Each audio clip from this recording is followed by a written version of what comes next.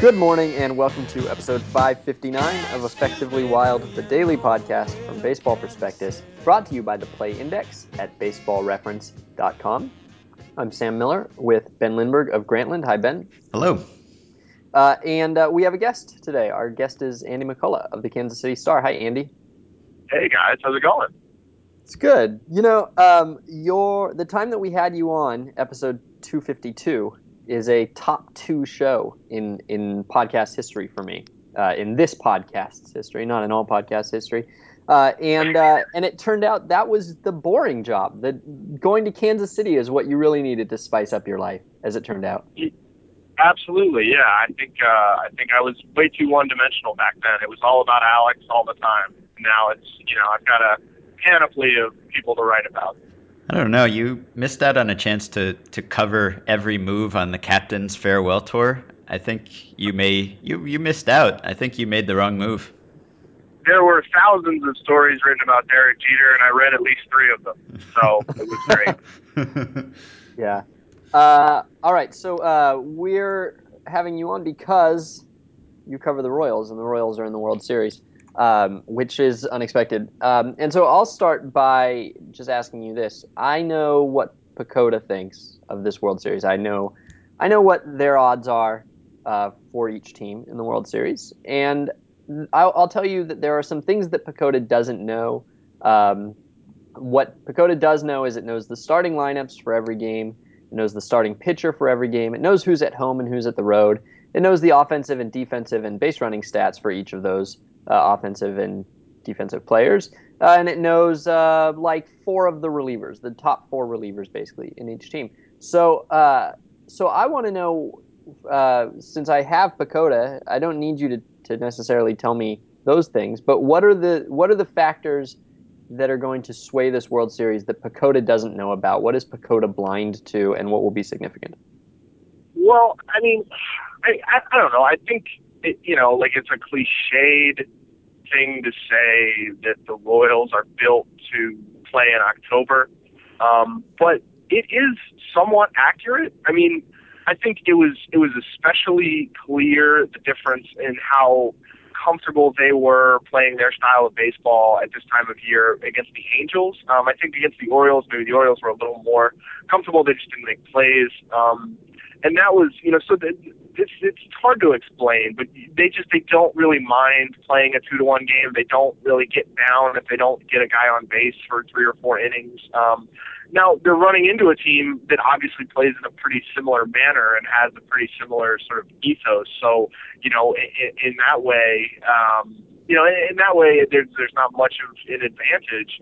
But that was kind of the one thing that I think has been written about a lot and talked about a lot, but I really do feel it's true.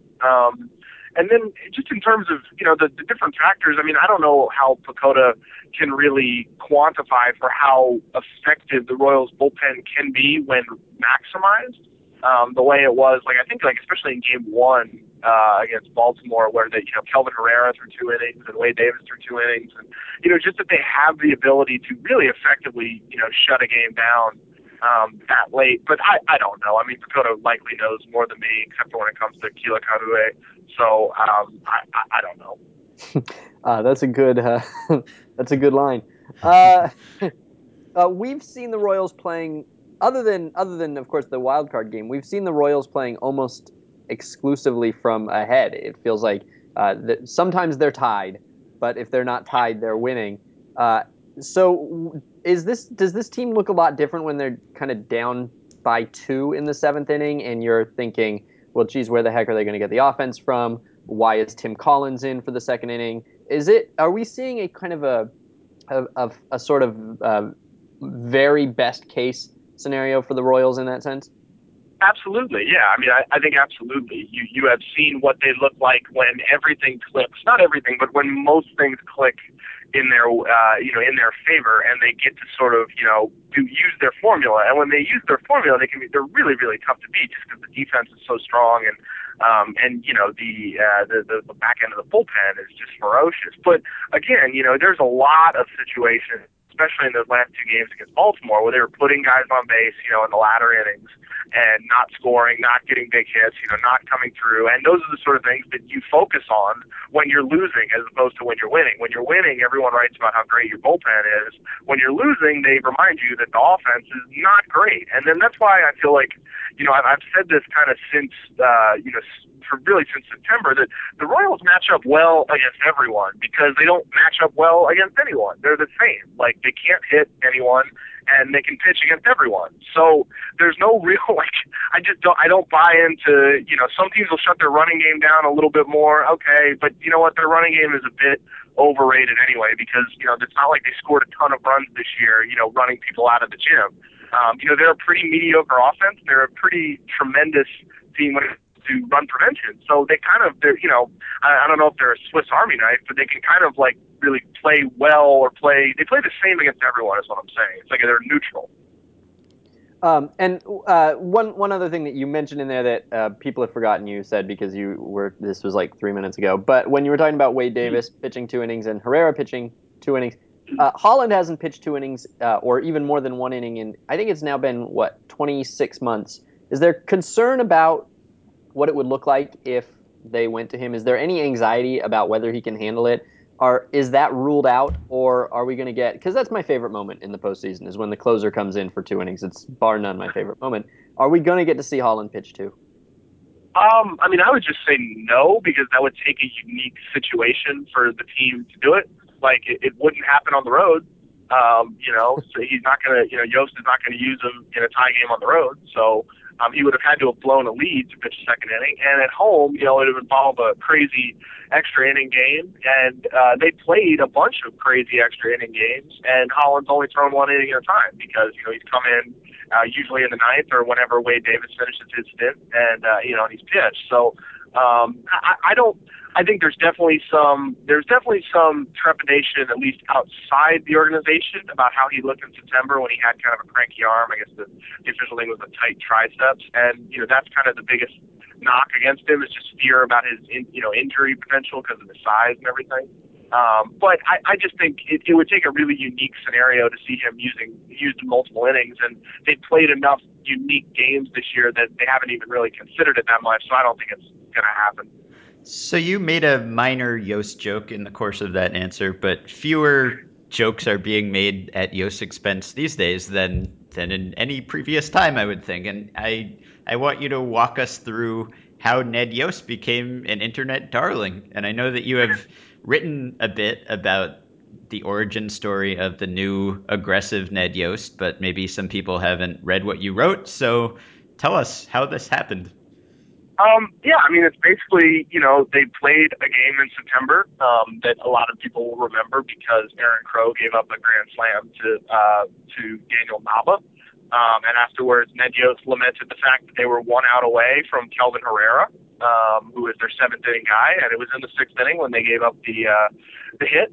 And Yost was kind of said, man, it's a shame, they're really close to getting the ball to Kelvin Herrera. And there was a lot of furor, I think, among fans. And, we mentioned, I guess, in the page of the Star that the rules of baseball did not prevent him from using Kelvin Herrera in that spot.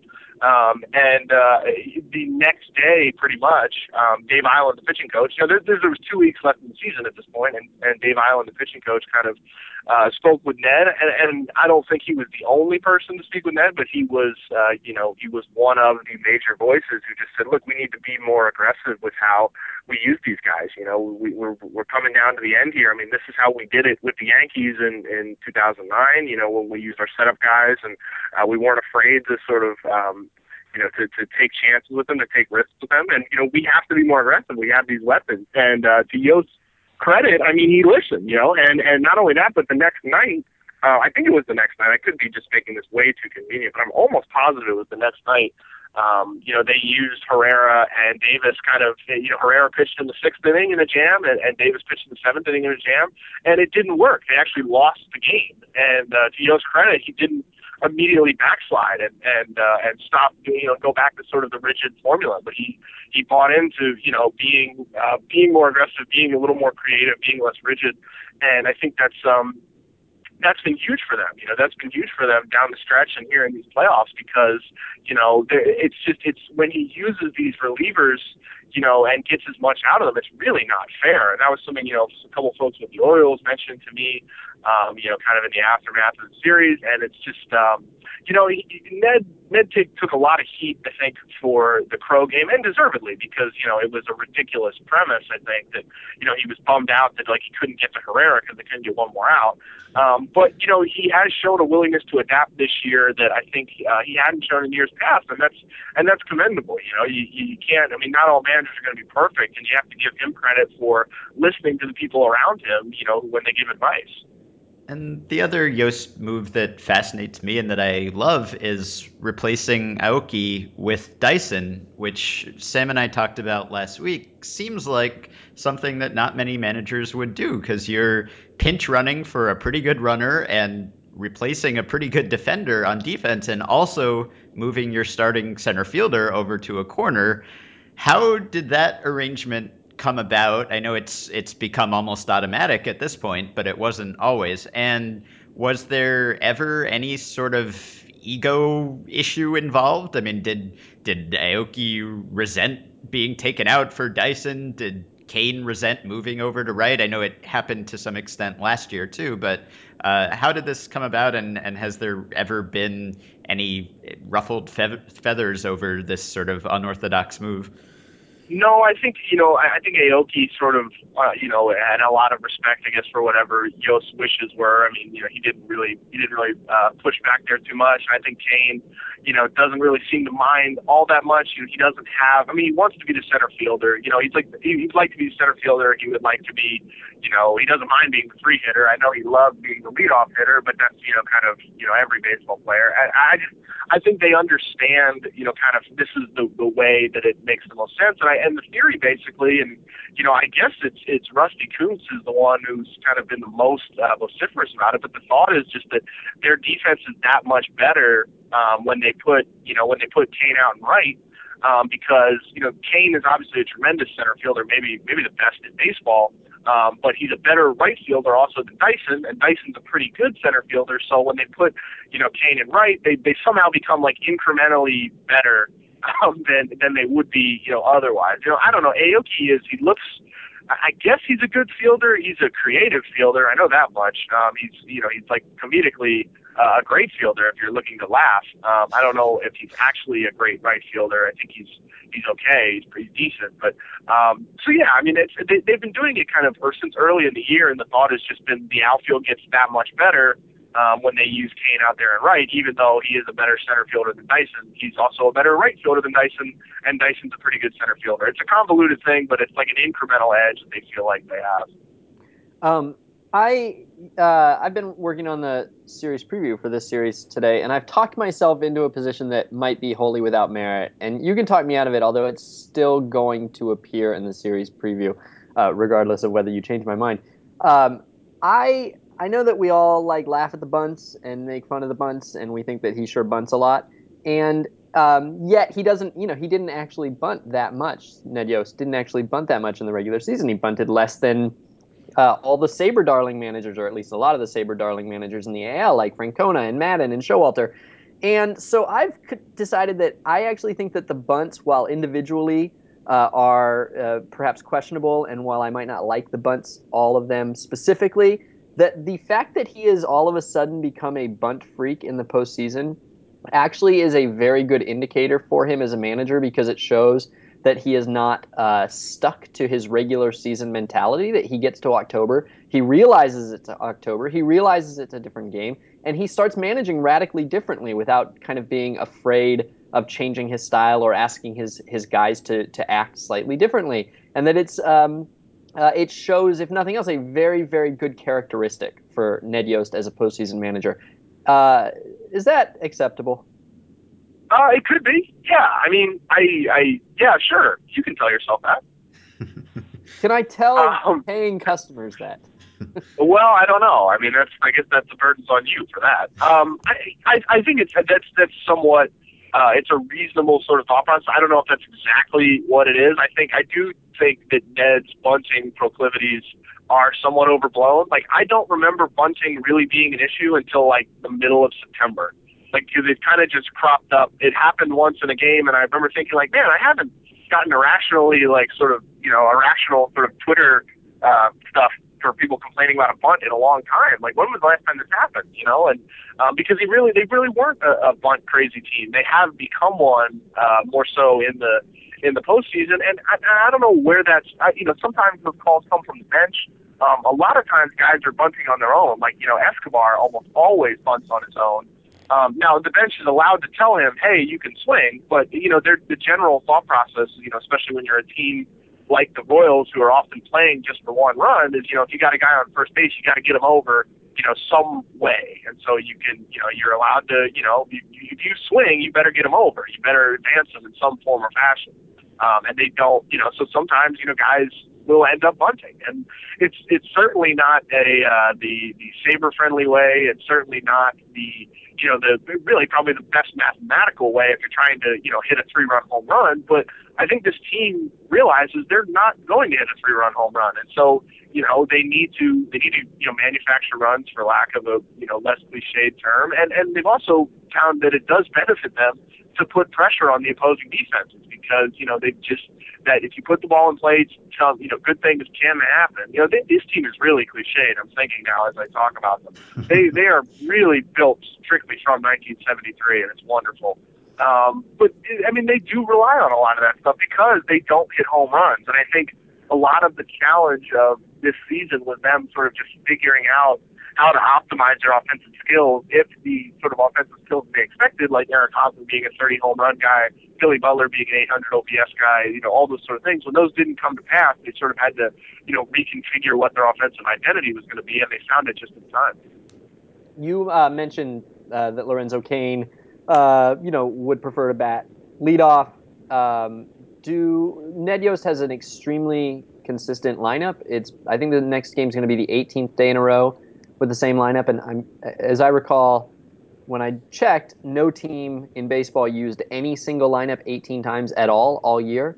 Does he? Do you get the feeling that the players' wishes dictate that at all? I mean, is this a clubhouse sort of a thing? Is it appreciated? Because I wasn't even really thinking about Lorenzo Cain being happy or not being happy, or any of these guys being happy or not being happy. But do you get the sense that they appreciate the continuity? Is that part of the reason that he does this? I think so. I think Ned tends to stick with guys even when they're struggling. When Eric Hosmer was miserable, like all of May and June, he batted like second or third every day, and the reason was because Ned didn't want him to feel like and I think this is a little overblown because I feel these guys are professionals and they should be able to handle being moved in the lineup. But Ned's position was, if Hosmer goes 0 for 4, I don't want him coming to the ballpark next day not sure where he's batting. And so that's it's a reasonable sort of position, and I think it's decent for younger players. But again, when you're trying to win every day like this team was, it sometimes is a little maddening to have to listen to. But I think Yost, he doesn't like messing with his lineup. You could probably figure out ways to make this more of an optimal thing, but they've been winning, and so he doesn't change it. He doesn't really, when things are going well, he does not like changing things. He doesn't like breaking things. When they're, I don't know, what's that phrase? What's that cliche? We need more cliches on this podcast. It doesn't like fixing things that aren't broken. There you go. I think we should ask, I think it's Nyer. I think Rob Nyer had it. It was about the enemy, the plan, and having a plan. Yes. Let's just take this podcast one question at a time. And so, yeah, I think that's the general thought process there. Is just it's been working. The players appreciate continuity. They like knowing where they're going to be hitting every day. Does Salvador Perez want to bat 7th? Probably not. Does Billy Butler want to bat 5th? Probably not. They probably feel like they'd like to be higher in the order. But what, the team's in the World Series, so you're not going to hear guys complaining. So one of the things that I've been trying to talk myself into while writing my series preview is that the Royals are a little bit better offensively than we thought coming into the playoffs, and not because of 8 games of pretty good production, but because of their lack of production or their underperformance during the regular season. And I've been looking at some 2015 projections for various teams, and if you look at, for instance, the Giants lineup, 7 out of 9 or 7 out of 8 guys in their lineup are projected to do worse next year than they did this year, which is the case for a lot of playoff teams because you don't make the playoffs unless your guys stay healthy and produce fairly well. But with the Royals, it's sort of the opposite. Like 6 of the members of their regular lineup are projected to be better next year than they were this year. So are you buying that? And it's Hosmer and it's Moustakas and it's Perez and it's Butler. Not that he will be there next year, but most of the members of the lineup hit worse than a projection system would say that they should have, and they were like a bottom third offense in baseball. Are they better than that, do you think? They have more talent, I think, than a bottom third offense in baseball, but, they didn't actualize that talent for much of the year. I mean, I think people look at Hosmer and think this guy could be, a superstar. This guy could be, if not a superstar, then an all-star, first baseman who hits 25 to 30 homers and has 850 OPS or whatever, Gold Glove defense. And I think he hit, like 9 homers and had a, below average OPS plus. I mean, so, yeah, they have the talent there. The problem was they couldn't really, show it. I don't know. I don't know what to make of Moustakas at this point. Like he's had a nice postseason. He also, was one of the worst third basemen in baseball offensively this year. So, it's hard to really, feel like, there's much reason for optimism, especially with how much he struggled last year. So yeah, they absolutely have talent and they've shown flashes of it. I mean, Hosmer looks like a monster at times. Kane has really come alive and, really is running well and hitting well and just, is using sort of all his gifts, I guess, in sort of the best way possible.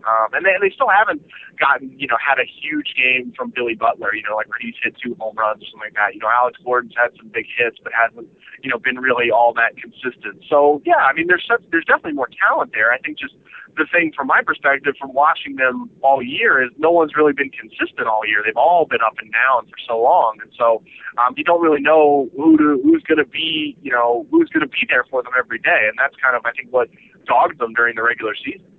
So are you having a good time? On this podcast, sure. What about in the days before this podcast? Sometimes, yeah. Sometimes it's more stress than I would like. But, yeah, I mean, I covered a lot of bad Mets teams and a lot of, 4-2 Mets losses where John Neese, pitched like 6 1/3 innings and gave up 3 runs and took the loss, and there's really not much to write about. So this is not terrible, You basically covered a team all year where sometimes you were literally the only writer traveling with them, right? There would be 2, myself and Dick Cagle from NBA.com. And all of a sudden now it's like you're back in New York. There's like hundreds of people. Do you find, I mean, is it harder to do your job now? Are you basking in the celebrity of being the hipster who was onto this team first? I don't know if I'm really ever capable of basking in anything. You've seen me, up close. I'm not much of a basker. Yeah, you're pretty unbaskable. I have low bass qualities. But yeah, I mean, I guess it's my job is certainly more difficult in that there's more people around and there's more waiting around, and I can't really be as efficient with getting the information that I need, which is a lot of times in a one-on-one scenario, which, is harder to find during the playoffs. But I'm also, I worked in New York for 5 years, so I'm familiar with kind of how you wait these things out and, just kind of, I'm familiar. It feels actually like more like home, I guess, the past month or so, working a room like this as compared to how it did, for the previous 5 or 6 months. So, and, I feel comfortable enough that I have relationships with all the people involved that, if I need a minute of extra time, I'll be able to get it. So it's been more work, but not necessarily that much tougher, I guess. Are you, do you think that, like, are the Royals, I don't know how to put this, but are the Royals all going to love you now because you went through this with them? I mean, like, is this going to be like 25 years from now? Do you think there's going to be this like kind of shared experience that they're always going to now think of you as like one of their favorite writers because you were there during that incredible season? Or does that not happen like at all? I don't think that happens much at all. I mean, I don't know. I think there is absolutely like a shared experience.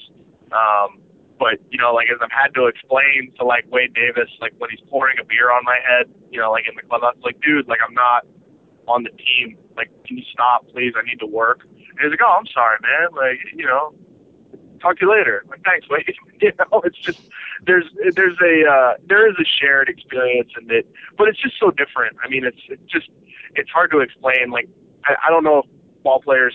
Sometimes ball players, just see you as the enemy just because you're, necessarily writing critical things. I mean, there's been a couple times, during these playoffs when people, on the team have been upset with stuff I've written because, I don't know. I mean, that's just kind of how the job works is you write about things that sometimes necessarily, the team doesn't want you writing about. And that's kind of what the beat guy does more so than, the national folks who are kind of, they have a different audience and they're, providing sometimes the bigger picture stuff. And, from my perspective, I've written a lot of this stuff already. I've written about Lorenzo Cain. I've written about, Billy Butler's situation. I've done sort of, the James Shields stuff. So, I'm doing more of the, more specific stuff. And sometimes that it gets you into territory that, upsets the people involved. And so, it's just weird. I don't know. It's such a weird job.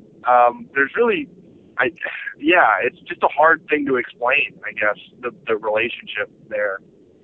But it's fine. It's been a good couple weeks. If you were better at basking, I think the Royals would like you more.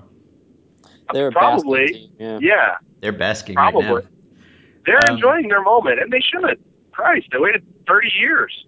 Yeah, are they, when the adrenaline wears off, not that it really ever has this month for them, I guess, but when it does, are they a tired team? Are they a beat up team? Because you look at the way that they've been used, Ned Yost doesn't give people days off unless they are like on crutches. And you've got James Shields has thrown the most pitches of anyone in baseball, and Yordano Ventura has exceeded his previous innings high by like 50, and he left his last game with a semi-injury and wasn't throwing as hard, and Perez has played, I don't know, 150 more innings or something behind the plate than the next closest guy. So and Infante hasn't had a shoulder for the second half. So how has this team held up well? And I mean, is having 5 days off or whatever they've had now, is that disproportionately beneficial to them?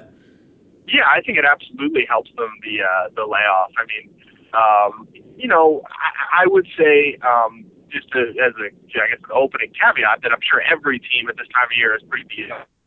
Just the sheer attrition of what you have to go through to get here. It's rare that guys are feeling particularly good. So I don't think the Giants have much of an advantage there. But, I mean, yeah, absolutely. Perez just took a nosedive in the second half offensively, and I don't know. It just seems like from talking to scouts and people watching him every day and just watching his own at bats, I think he's just worn out, and you can tell that it's affecting him at the plate and just has been, swinging at almost everything. And, Infante, he was throwing a little bit better in games 3 and 4, but his throwing has been an issue because he has a lot of soreness in the front of his right shoulder. I would suspect, that would be in need of some sort of clean out in the off season.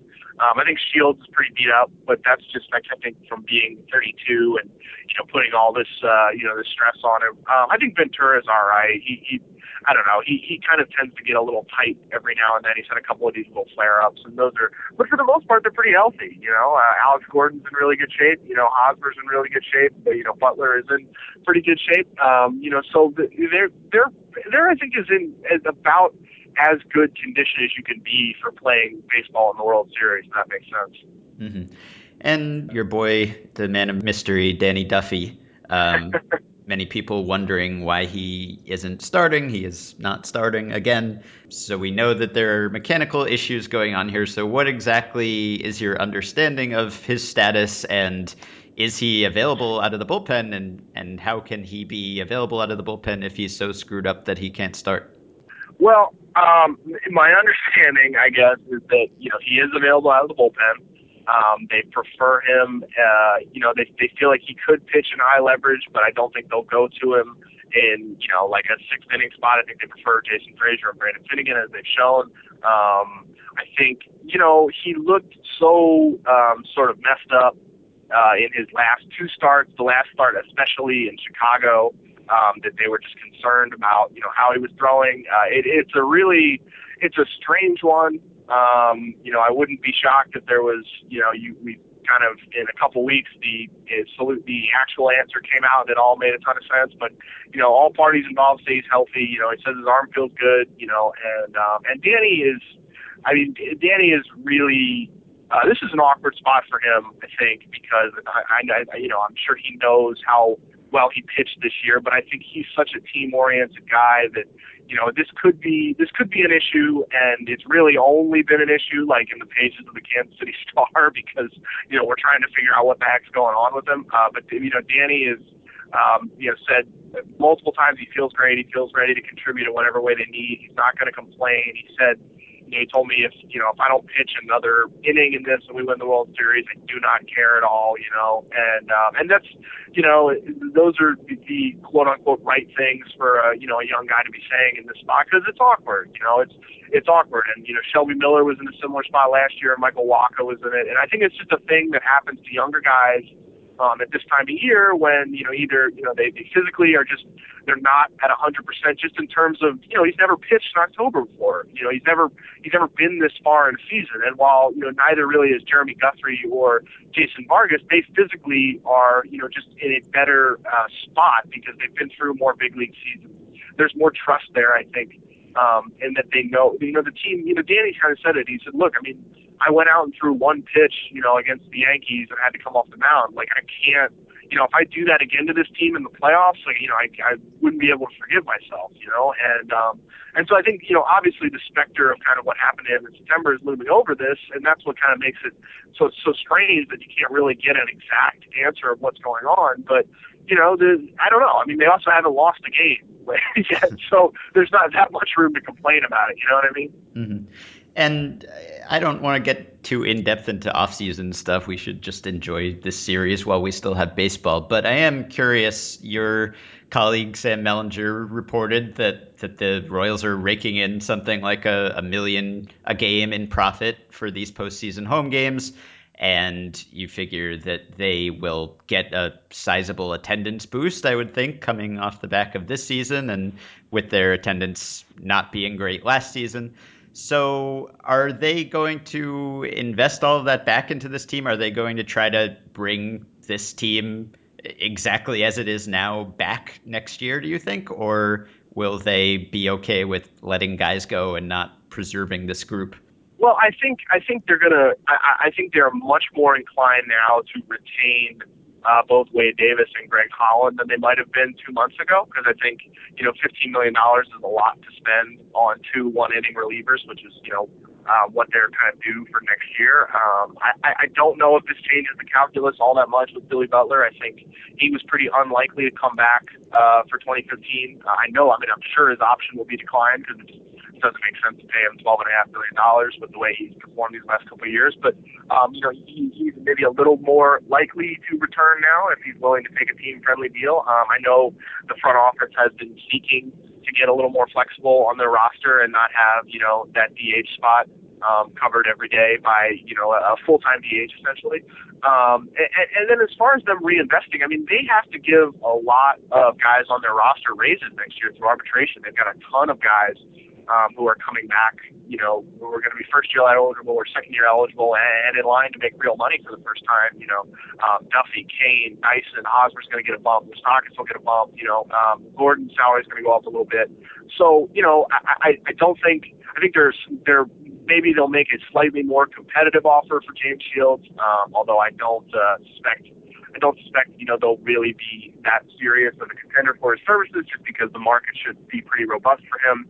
And it's funny to me, I guess, because a lot of fans are asking, will they spend more? We're going to be more competitive for free agents. And I'm just sort of thinking like, well, you just saw them sweep the Angels. Do you want them to go get Josh Hamilton and Albert Pujols and C.J. Wilson? Because that's what free agents are right now. Free agents aren't, the sort of players they were, maybe 10, 15 years ago when you could get a guy in his prime or still close to his prime and get it at a contract that made some sense. I mean, right now, you're going to be paying too much money for guys whose best days are likely past them, and so I think in the current sort of business model of the way things are in baseball, where so few super talented players even get to free agency, the Royals' way of doing things, of kind of being cheaper, makes a lot of sense because, look at their 2 free agent deals this year. Jason Vargas has worked out pretty well, but he's not a Cy Young winner, and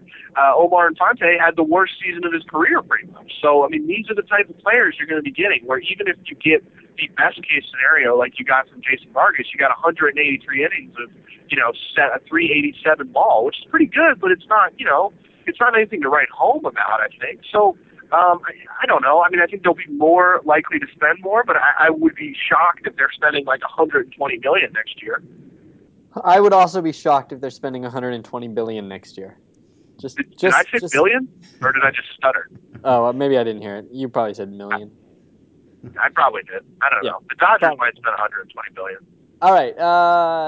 Andy McCullough is quite seriously, he might be the best beat writer in the business. It's very good that just as Lorenzo Cain and Wade Davis are getting their moments this October, Andy McCullough will as well. You can follow him at McCullough Star on Twitter. Or it might be easier just to go search for this article, which is up right now. It's called How Jarrod Dyson Went from a 50th Round Pick to the Backbone of a World Series Team. That's actually not what it's called. That's what he tweeted it as. I don't know what it's called. But I think it's called like Dyson is the engine that could, or something like that, which isn't bad. Yeah. Jarrod Dyson is the Royals engine who could. And it's a great piece. All of his Andy's pieces are great. His game stories are great. But this is a great one. It's a great way to start. And his Twitter account is at the bottom of it. So thanks, Andy. And everybody, please support our sponsor, the Play Index at Baseball Reference. Get a subscription, a 1-year subscription to the Play Index. Use the promo code BP to get it for a special rate of $30. And we'll be back tomorrow to talk more about the World Series.